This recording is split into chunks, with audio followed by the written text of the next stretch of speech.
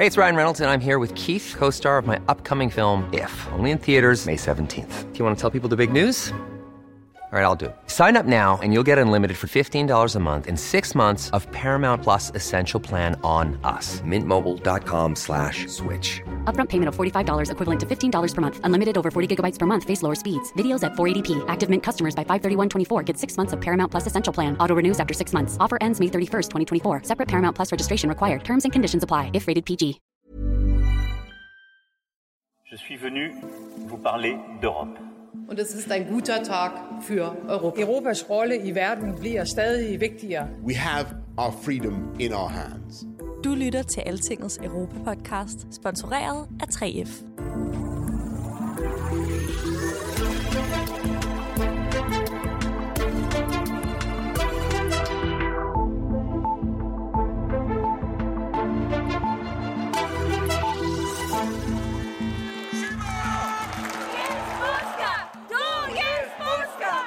Op mod 100.000 mennesker demonstrerede i Warszawa i søndags, kun et par dage efter, at landets forfatningsdomstol kom med en kontroversiel afgørelse om, at polsk forfatningsret har forrang for de europæiske traktater og for EU-domstolens afgørelser. Det er en dom, der har runget på tværs af EU-systemet i den her uge. Den franske regering taler om risikoen for et pol-exit fra unionen. Andre foreslår at tage pengene fra EU's genopretningsfond væk fra den polske regering. En regering, der bliver beskyldt for politisk manipulation af landets domstole. EU-domstolen er også kernen i en ny strid mellem EU og Storbritannien om, hvordan reglerne om forholdet efter Brexit skal håndteres. Det handler igen om Nordirland, der er nye forslag på bordet, og den britiske Brexit-minister siger sådan her. At some point, we must both try to raise our eyes to the horizon, look at the possibilities for better relations, and try to help each other solve problems, not create them. Velkommen til Altingets europæiske podcast. Mit navn er Thomas Lauritsen. Altingets EU-podcast er sponsoreret af 3F, fordi Danmark fortjener fair journalistik om EU.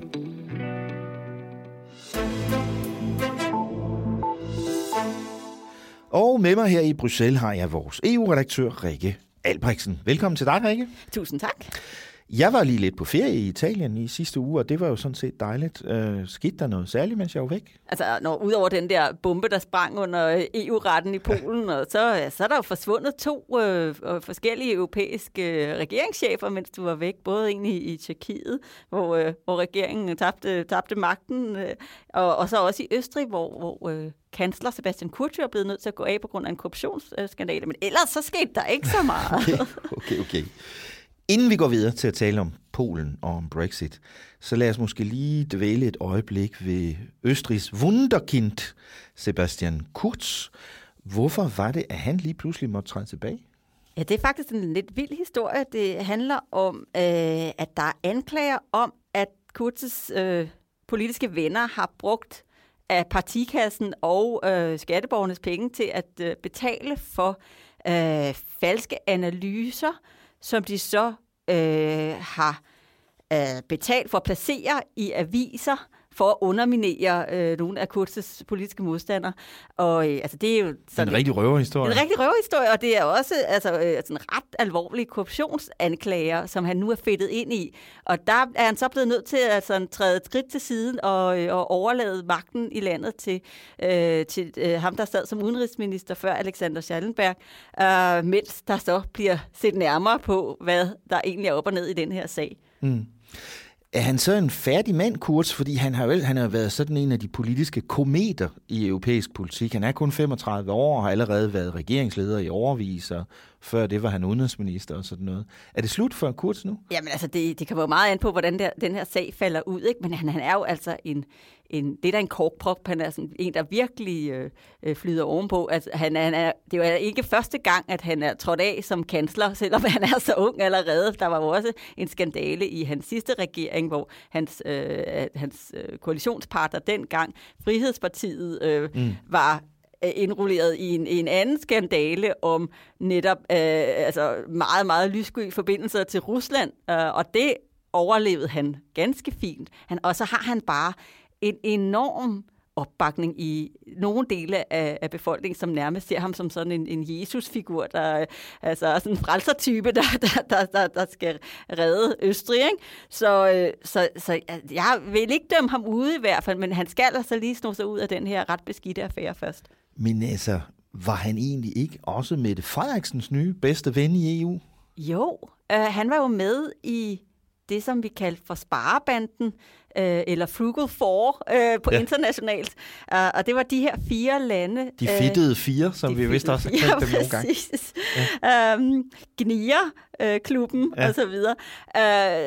Det var jo de her 4 lande i EU, som var meget lidt villige til at tage pungen op af lommen, da EU's budget skulle fastlægges sidste år, og den her store genopretningsplan efter coronaen, og med en fond på 5.600 milliarder kroner skulle til. Men altså, der er hun faktisk efterhånden lidt alene tilbage i den der klub, fordi det var jo så Sverige, som altså også er på vej til at sige farvel til Stefan Löfven som statsminister.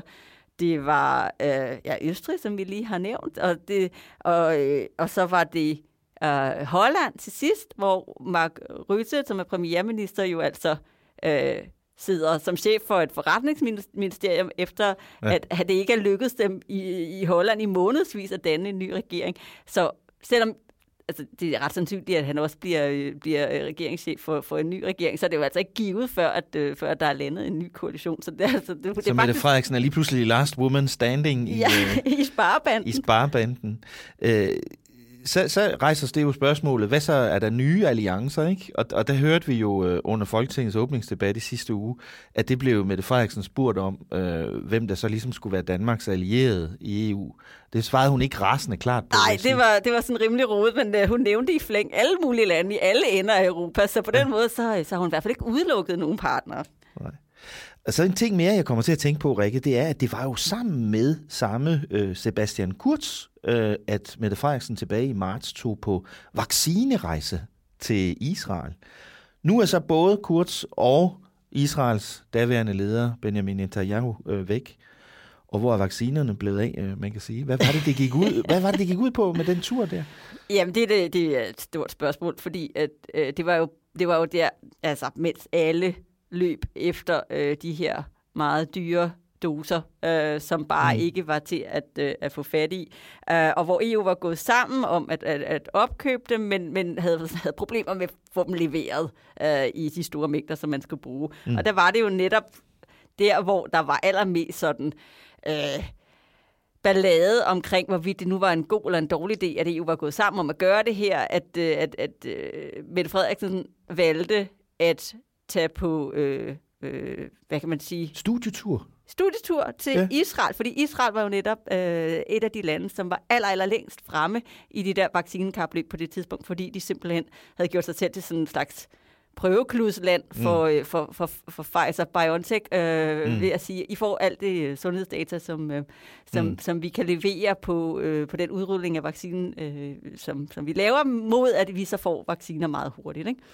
Lad os lige genopfriske, hvad det var, Mette Frederiksen selv sagde om sin rejse til Israel sammen med Sebastian Kurz tilbage i marts. Konkret er jeg sådan set ikke i tvivl om, at det her kommer til at betyde flere vacciner, og dermed en større sikkerhed. Og det skal vi så have funderet i også en given dansk produktion. Ja, sådan sagde statsministeren til DR dengang for et halvt år siden, og lige siden har det været ret svært at få øje på, hvordan der kom vacciner ud af den der tur til Israel. Så under Folketingets åbningsdebat i sidste uge konfronterede den konservative Rasmus Jarlov hende med spørgsmålet. Det skete sådan helt til sidst i debatten. Klokken var over midnat, og Mette Frederiksen blev tydeligvis irriteret. For det er jo vigtigt med internationale alliancer i alle mulige retninger, sagde hun. Derfor mener jeg fortsat, at det var rigtigt at rejse til Israel, ligesom det har været rigtigt alt det andet, vi har gjort, både det, man har kunne se, og det, man ikke har kunne se på vaccineområdet. Det er jo klassisk for statsministeren, at hun svarer udenom. Jeg spørger, om der er kommet noget konkret ud af turen til Israel, og hvor mange vacciner Danmark har fået ud af det. Statsministeren nævner ikke noget, men taler om, at det generelt er godt at afsøge muligheder. Så vi må så konkludere, at når statsministeren ikke kan nævne noget konkret, som kommer ud af turen til Israel, så er der nok ikke kommet noget konkret ud af det, og der er nok heller ikke kommet nogen vacciner ud af det. Vil statsministeren så erkende, at det var spild af tid at tage til Israel, og at det måske var en forkert prioritering midt i en pandemi? Overhovedet ikke. Overhovedet ikke. Og det har da været helt og aldeles afgørende, at vi samtidig med, at vi har håndteret pandemien herhjemme, har brugt mange kræfter også på det internationale spor. Eksempelvis har jeg selv indgået i en alliance af en række lande på kryds og tværs af verden. Nogle asiatiske lande, nogle europæiske lande. Israel var med i det samarbejde også. Og det er jo ikke sådan, at når man indgår i forskellige internationale samarbejder, man så konkret kan sige, at det var lige præcis det, der gjorde det. Men eksempelvis det, at vi købte 1 million ekstra vacciner af et europæisk medlemsland af EU, har der betydet en kæmpe stor forskel for den danske vaccinedækning. Ja, Rikke Albrechtsen, statsministeren lød sådan lidt fornærmet her, synes jeg. Hvad er det for 1 million doser vaccine, hun taler om?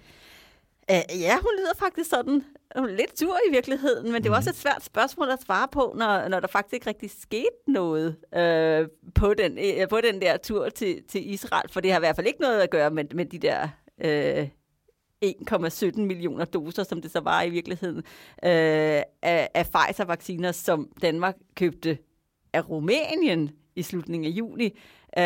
Men altså, som sagt, intet at gøre med Israel-turen, fordi der er jo det ved Israel, altså de har jo ikke nogen vaccineproduktion selv. De har også købt deres Pfizer-doser, som jo er produceret i Europa.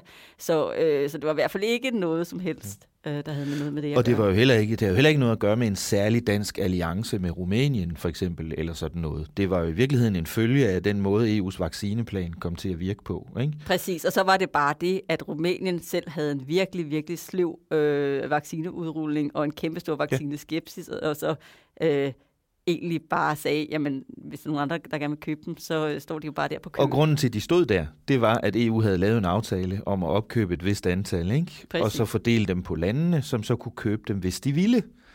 Og hvis de ikke ville, så kunne nogle andre få dem, ikke? Så det var derfor, der pludselig var godt 1 million ekstra doser, som Danmark kunne købe. Det havde jo ikke noget med Israel at gøre. En ting, jeg lige har lyst til at knytte til det her, inden vi går videre, Rikke, det er, da jeg var i Tyskland i juni måned for at lave podcasten om Angela Merkel og om tysk politik, der talte jeg faktisk med en hel del tyske politikere, som var ret rystet over den tur der, som den danske statsminister tog til Israel.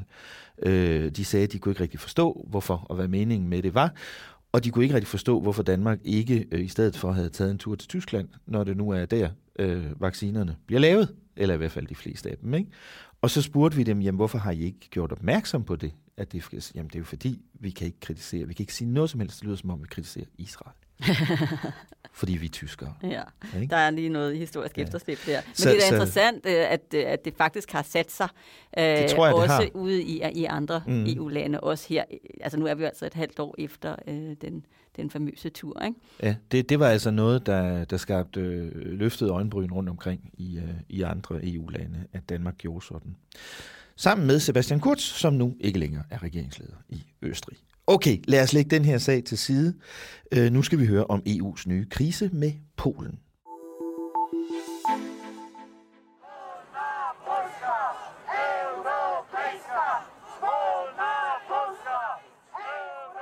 Our utmost priority is to ensure that the rights of Polish citizens are protected and that Polish citizens enjoy the benefits granted by membership of the European Union, just like all citizens of our union. EU betragter det som sin opgave at sikre alle EU-borgere de samme rettigheder og den samme retssikkerhed. Også borgerne i Polen. Det sagde EU-kommissionens cheftalsmand Erik Mamea i fredags, da den polske forfatningsdomstol havde offentliggjort en meget kontroversiel dom. Hvorfor var den dom sådan en bombe, Rikke? Det var den, fordi at dommen i princippet siger til EU, at de bare skal blande sig udenom, selvom polakkerne er ved at underminere deres eget retssystem. Fordi det er deres egen sag. det er ikke noget, som skal være EU's hovedpine, fordi det er slet ikke en EU-kompetence at blande sig i nationale juridiske systemer. Og det spiller jo direkte ind i en efterhånden årelang konflikt mellem Bruxelles og Warszawa om det, der netop bliver set udefra som en udhuling af det polske retssystem, en politisering af dommerstanden, og en fjernelse af den uafhængighed, som domstolene jo skal have, hvis de skal kunne varetage deres job rigtigt. Og der har EU-domstolen afsagt nogle domme, som den polske forfatningsdomstol jo så i torsdags i princippet bare siger, at det behøver den polske regering sådan set slet ikke at tage sig af, fordi det er slet ikke noget, som... Den polske forfatning er vigtigere end EU-retten. Ja, og det er jo bare sådan noget, som får alle alarmklokker til at bimle i Bruxelles, fordi der er jo det princip, som hedder EU-rettens forrang, og det betyder, at EU-regler trumfer nationale regler, og det er EU-domstolen, som agerer dommer i, hvornår der eventuelt er nogen, der er ved at træde ved siden af. Og det er bare sådan et heldigt princip, fordi at hvis man kunne forestille sig, at man ikke havde samme tolkning i de 27 EU-lande, så havde man jo heller ikke en sikkerhed for, at de love, som man vedtager i fællesskab, også kommer til at gælde på samme måde. Ja, fordi EU er et juridisk samarbejde, ikke? Jo. Og man bliver nødt til ligesom at have en overdommer for, om alle følger reglerne, ikke? Og det her sker jo på et tidspunkt, hvor både EU-systemet og nogle af de andre EU-lande er blevet virkelig trætte af Polens regering, som du også var inde på før, ikke? For eksempel så kaldte Frankrigs europaminister Clément Beaune den polske dom for et angreb på den europæiske union. Oui, c'est une attaque contre l'Union européenne, un tribunal constitutionnel qui a été fait à la main du pouvoir polonais d'ailleurs. Oui. Det er et angreb, sagde Clément Beaune, og det kommer fra en polsk forfatningsdomstol, der er skræddersyet af de polske magthavere. Det er altså, hvad regeringen i Paris mener om den her sag. Men Rikke Albrechtsen, du har jo talt med en polsk minister om det her, og han har jo selvfølgelig en helt anden version. Ja, han hedder Paweł Jabłoński, og han er viceudenrigsminister. Og han er tydeligvis den person, som de sætter ud og snakker om internationale medier. Han er the man. Ja. Præcis, han har også været i Hard Talk på BBC, som er sådan et hårdslående debatprogram, og andre outlets af den karakter.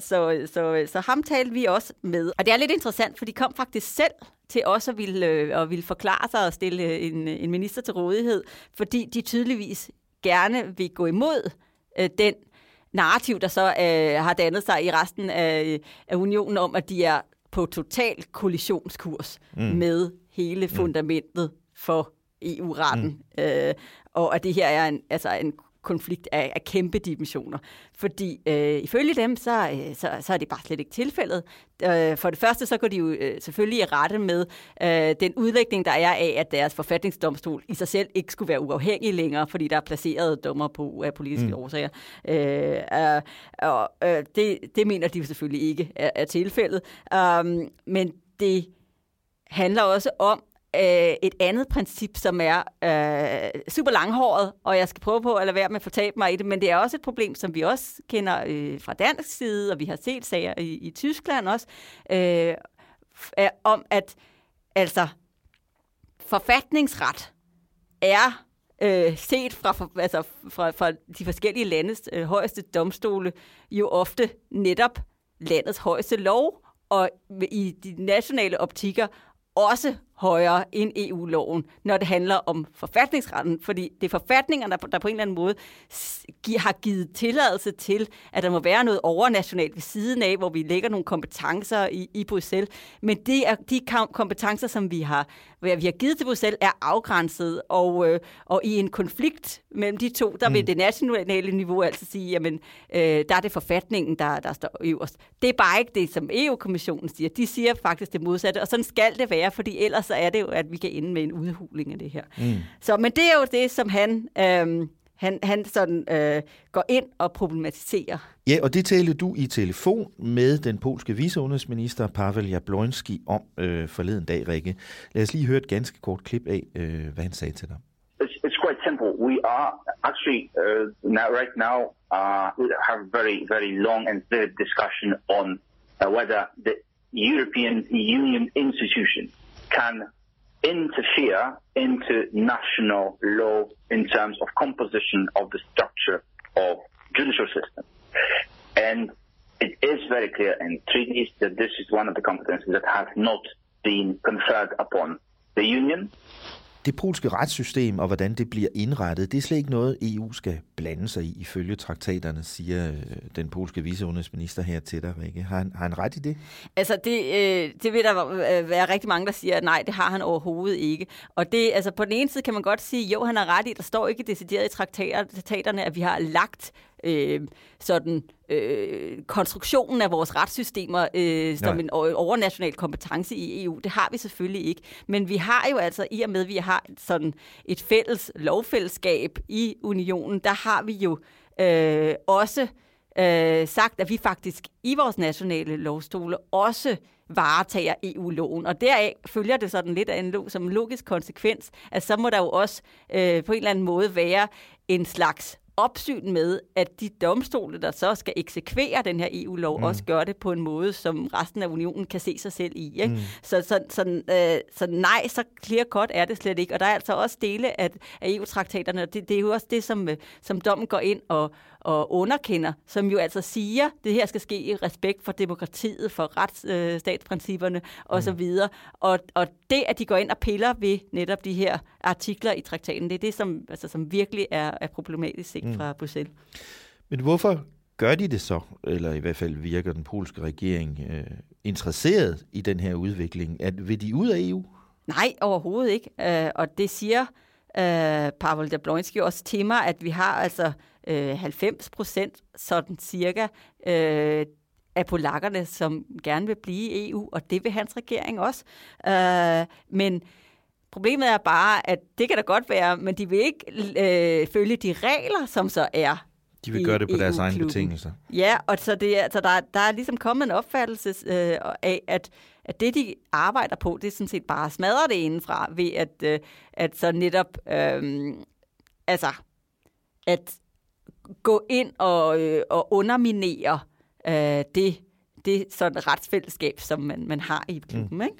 Og de vil sikkert selv sige, nej, vi er ikke ude på at ødelægge noget. Vi synes bare, det skal justeres i den her retning. Ja, man skal lytte mere til de nationale stemmer, der er der, og der skal være sådan et forhandlingsrum, og der skal være plads til, at landene kan gøre det på deres egen måde, osv. osv. Ligesom britterne sagde. ja, det kan man sige. Se, hvordan det gik. Risikerer de at ryge ud, så selvom de siger, de ikke vil? Altså fordi de kommer mere og mere i konflikt med EU's retsgrundlag og alt muligt. Kan de lave sådan en juridisk exit, hvor de bliver presset ud og smidt ud af unionen? Altså smides ud kan de jo i hvert fald ikke, fordi der er ikke simpelthen ikke noget i EU-traktaterne, der kan gøre, at landene kan kylde hinanden ud. Så nej. Så derfor så er problemet, at hvad gør man så? Fordi selvfølgelig bliver EU-kommissionen nødt til at gøre et eller andet. Og der hvor man lige nu er man i gang med at nærstudere den her dom og finde ud af, jamen okay, hvor grelt er det, hvor dybt går det, og hvordan kan man svare igen. Men mens man venter på det, så har man så også nogle andre s'er i baglommen, og det er blandt andet at prøve på at ramme dem på pengepunkten. Så for eksempel så har Polen over 300 milliarder kroner til gode fra den store genopretningsfond, der blev til i kølvandet på corona, som de altså ikke har fået udbetalt en eneste øre af endnu, og det ser heller ikke ud til, at de får det, før at der kommer en del mere styr på den her sag, fordi at det er en af grundene til, at man ikke kan udbetale dem, det er jo også, at der skal være kontrol med de der penge, og hvis der ikke er hvis domstolen ikke længere er uafhængig, hvem skal så kontrollere, hvis der er... Hvad nu, hvis de bliver brugt forkert, ikke? Præcis, hvis der er en retstvist involveret i det. Der er også en anden mulighed, lidt i samme boldgade, men som heller ikke er oppe og stå endnu, det er det, man kalder for retsstatsmekanismen, som netop er noget, der blev indført i forbindelse med det nye EU-budget og den her genopretningsfond, for at man kunne have mere kontrol med de EU-penge, man sendte ud. Så det vil sige, at man kan skære et land i EU-støtte, hvis man er bange for, at de midler, man sender til dem, ikke ender i de rigtige lommer. Den mekanisme er så desværre ikke rigtig trådt i kraft endnu, selvom den skulle have gjort det den 1. januar. Men det er fordi, at netop Ungarn og Polen har sendt sagen for EU-domstolen, som de så åbenbart godt kan bruge. Så det må den godt blande sig i. Ja, det må den godt blande sig i. Lige i det øje med.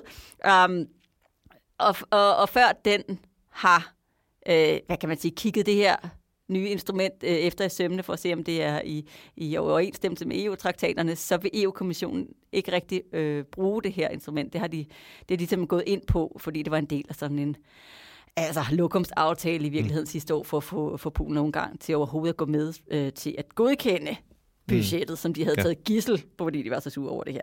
Så, men bottom line er, at det, som viceudenrigsministeren også siger, det er, jamen, vi respekterer da EU-domstolen, så længe den dømmer på det, som er EU-ret, for eksempel sådan noget som retsstatsmekanismen. Det er bare der, hvor vi mener, de træder uden for deres beføjelser, for eksempel ved at gå ind og blande sig i vores juridiske systemer. Der vil vi altså ikke høre på, hvad de siger. Det næste spørgsmål er selvfølgelig også, om der kan ske i de kommende måneder og år en politisk udvikling i Polen, som gør, at det er nogle andre mennesker, der kommer til magten igen. Og der har vi jo set den tidligere EU-præsident eller rådsformand Donald Tusk gå rundt i Warszawas gader som den hjemvendte søn her i weekenden i spidsen for demonstrationer og synge Europahymnen og sige, nu må vi have en anden regering igen, ikke? Ja, og han er taget hjem for at tegne oppositionen. Og det er også rigtigt, vi så ret vilde scener i virkeligheden. Der var omkring 100.000 på gaden i Warszawa alene, og i mange byer over hele Polen gik folk altså ud og sagde, hør nok er nok, og I må ikke sætte vores forhold til Europa over styr på den her måde. Men spørgsmålet er bare, batter det noget, fordi vi ved godt i forvejen, at Polen er et super splittet samfund. Du har flertal i befolkningen, som har genvalgt den siddende regering, ledet af PS-partiet, som jo altså kører den her meget EU-skeptiske holdning og linje, og altså, de har fået genvalgt flere gange. Og det er typisk landbefolkningerne i den østlige del af landet, der stemmer på PiS, ikke? Og så har du alle bymenneskerne, som ikke kan se sig selv i det der, men så længe de ikke har et flertal, så... men spørgsmålet er, altså, hvis man virkelig får sat det der EU-medlemskab i spil på en eller anden måde, om det så har en betydning. Ja. Jeg har hørt, at det netop var Polen, der var et af de få medlemslande, som var sådan lidt ekstra forstående over for Storbritannien, da EU-landenes ambassadører mødtes her onsdag aften. Briterne har nemlig også problemer med EU-domstolen, selvom de jo faktisk ikke er med i EU mere. Men slaget om Brexit er slet ikke slut endnu. I really hope that we share the same goal of peace, stability and prosperity on the island of Ireland. Fred og velstand på den irske ø, sådan sagde EU-kommissionens næstformand med ansvar for Brexit, da han her onsdag aften præsenterede et helt unikt nyt kompromisforslag fra EU om fremtidens forhold til Storbritannien. Kommissæren hedder Maros Šefčovič, og det handler igen om Nordirland. Jeg havde nær sagt selvfølgelig, Rikke. Ja, det gør det. Og det er jo den gode gamle traver om, at da man skulle have britterne ud af klappen fra EU, efter de havde stemt sig ud, at så skulle man finde ud af, hvad man ville gøre ved det, der skulle blive EU's nye ydergrænse. Fordi den altså i virkeligheden går lige hen over den irske ø. Fordi Nordirland jo er en del af Storbritannien, og resten af Irland er sit eget land, ikke? Og som stadigvæk er med i EU. Ja, præcis. Som stadigvæk er rigtig meget med i EU. Og så blev man jo nødt til at finde ud af, hvis man ikke skulle have den grænse på landjorden, hvor skulle den så ligge? For et eller andet sted, så skulle man kunne holde kontrol med, hvad der kom ind i unionen. Og der blev valget jo så, og det var jo et valg, som britterne i sidste ende selv traf, at det var den model, de ville have, at så blev man nødt til at lægge den i det irske hav, sådan at det var i havne og lufthavne, at man lavede toldkontroller, fødevarekontroller og andre sikkerhedstjek, som man jo har ved EU's ydre grænser, i stedet for på den meget, meget snirklede landgrænse, som går med over 200 små indfaldsveje hen over den irske ø. Og vi taler altså om kontrollen med varer, der kommer ind over grænsen til det indre marked, ikke? Det er ikke Schengen og mennesker og sådan noget. Det er nej. Det er The Common Travel Area af en helt anden historie. Det er en helt anden historie. Og da det så trådte i kraft, så begyndte det selvfølgelig at skabe nogle problemer, fordi så er der lige pludselig en forfærdelig masse formularer og ting og sager, der skal udfyldes osv. Og så begyndte der en ny strid mellem EU og Storbritannien om det her i løbet tidligere på året, ikke? Også kaldet The Sausage Wars. Pølsekrigen. Ja, og det er jo rigtigt. Det er super, super besværligt, det der med at få alle mulige varer ind i EU. Ja. Altså det er der en grund til. Det er jo fordi, man vil sikre sig, at de lever op til de standarder, vi har i unionen, og vi får ikke får et eller andet farligt ind.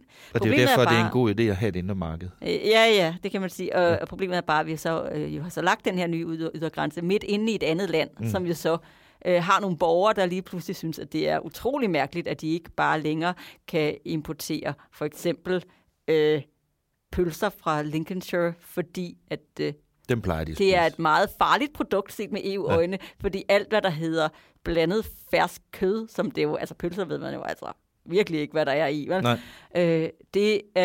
Det er der nul sporbarhed i, og derfor så er der, altså så har man bare som hovedregel, at det kan man ikke indføre ind i EU udefra, fordi de ikke kan garantere, at de lever op til de regler, som vi har. Det er også alt muligt sådan noget som blomsterløg og læggekartofler, fordi der kan være alle mulige sådan, sygdomme i sådan noget jord, der ligger på sådan noget, og det har givet kæmpe problemer, fordi det er jo altså inde i et land. Og derfor kom Boris Johnsons regering så med et papir i juli måned, som de kaldte et command paper, hvor de så havde nogle forslag til, hvordan den her aftale skulle fungere på en anden måde. Og den har EU-kommissionen så gået og tykket på lige siden, ikke? Og det er så nu her onsdag, at kommissionen kom med deres svar på det, kan man sige, ikke?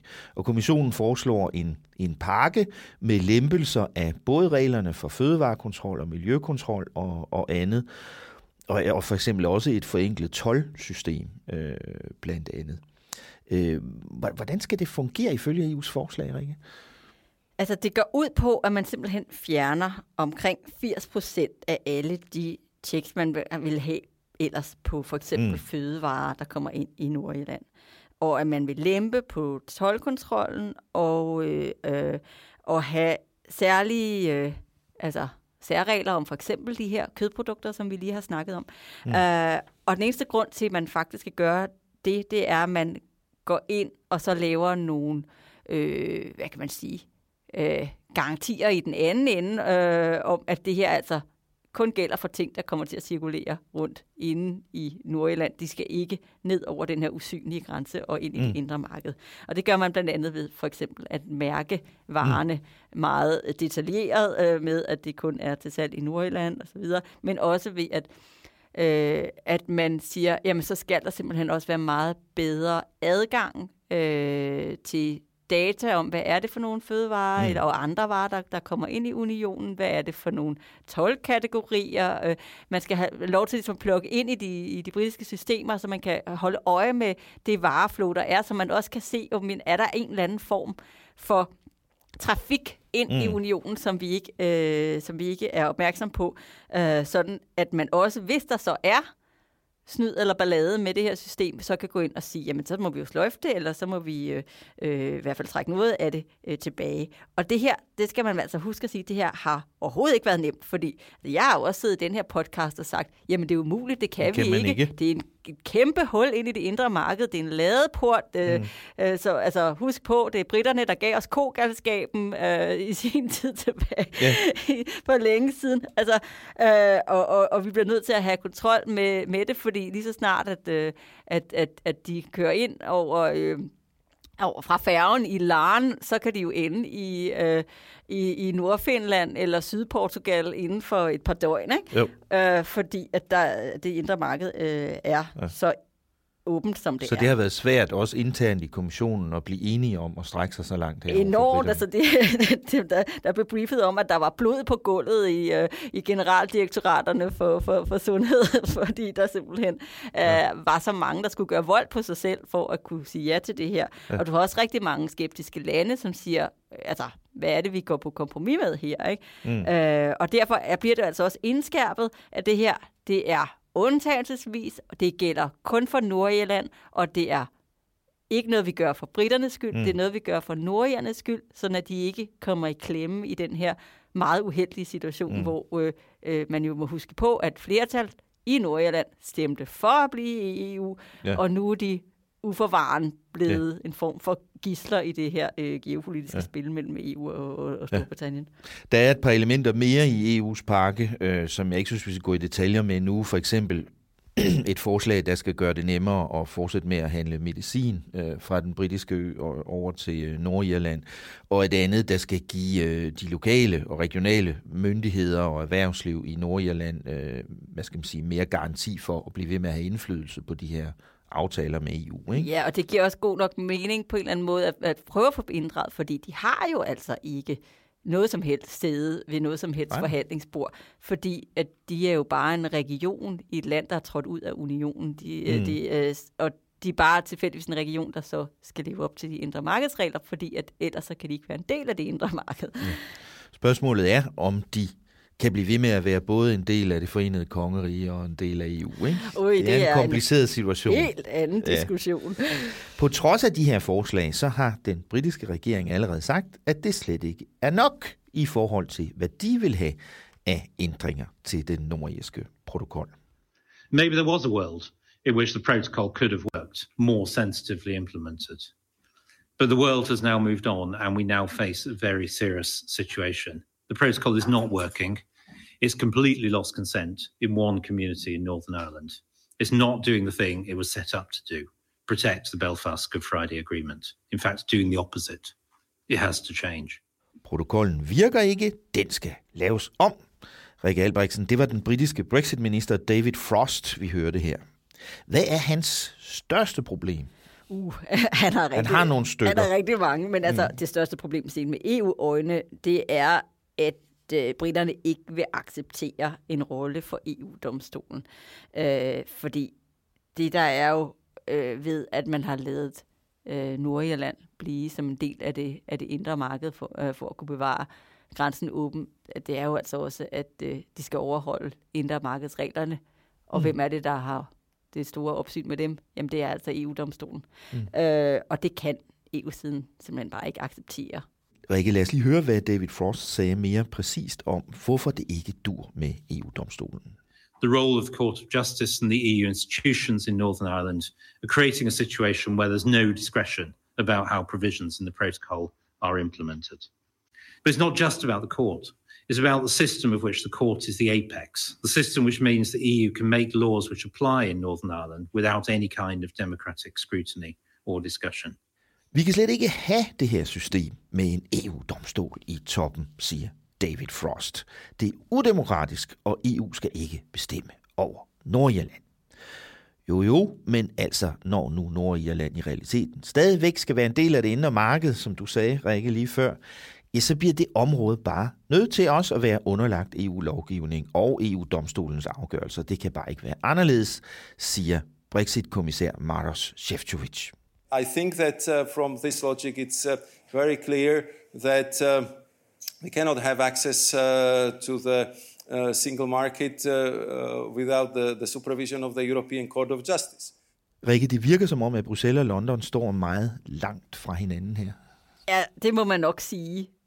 Og det er bare også lidt vildt, ikke? Fordi det, der skete i den her uge, var jo, at dagen inden, at EU-kommissionen kom med sin udlægning af det her, der havde David Frost allerede hældt det hele af bordet. Ja. Og ikke nok med det, han var taget hele vejen til Lissabon for at ligesom være et sted, der har en eller anden form for EU-konnotation for at holde en tale på en halvtom britisk ambassade. En lang tale med alle mulige historiske referencer og sådan noget, ikke? Ja, og som bottom line bare gik ud på at sige, at lige meget hvad EU ville komme med, så var det for lidt, og i virkeligheden, så skulle man bare hælde protokollen i skraldespanden.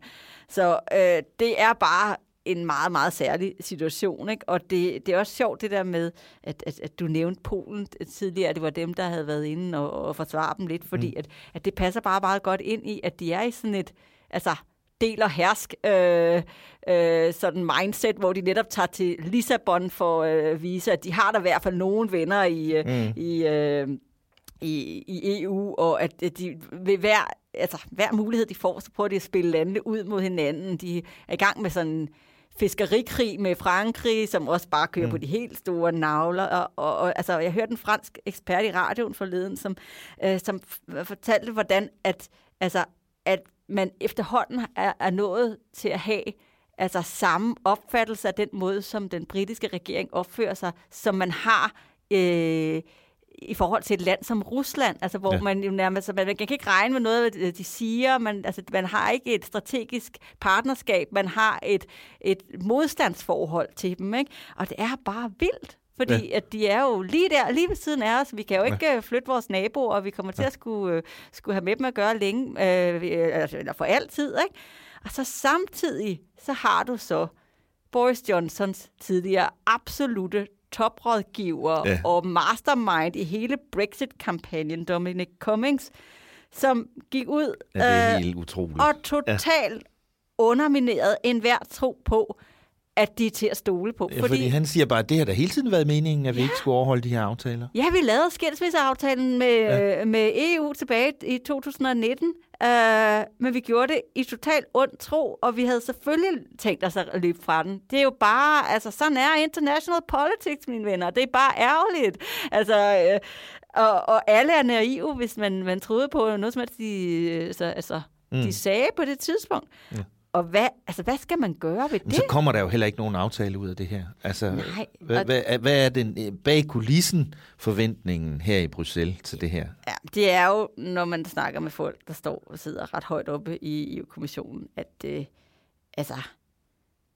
man regner med, at de kommer til at opsige protokollen. Der er det, der hedder den famøse artikel 16, som man kan bruge til, det er så ikke for at opsige hele protokollen, men det er i hvert fald for at gøre indsigelser mod dele af den, hvis man kan bevise, der er nogen sådan,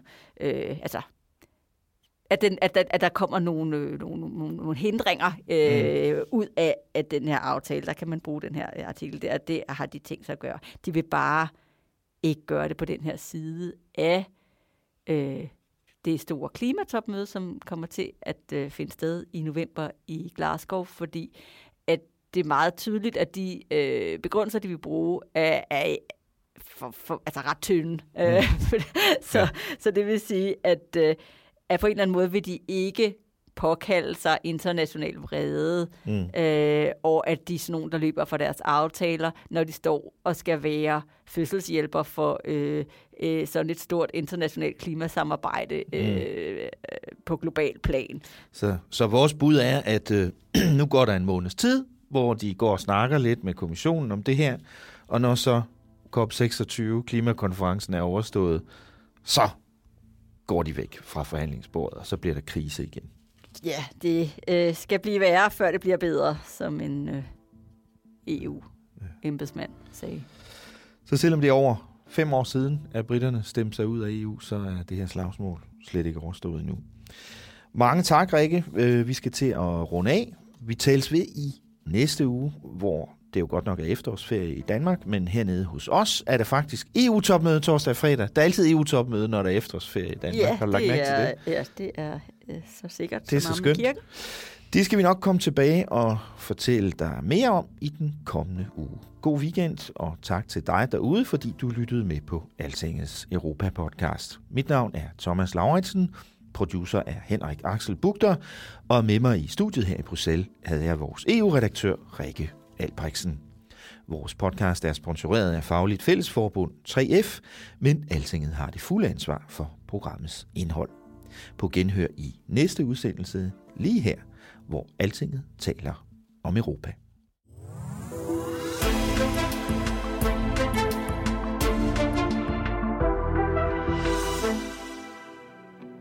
Altingets EU-podcast er sponsoreret af 3F. fordi Danmark fortjener fair journalistik om EU.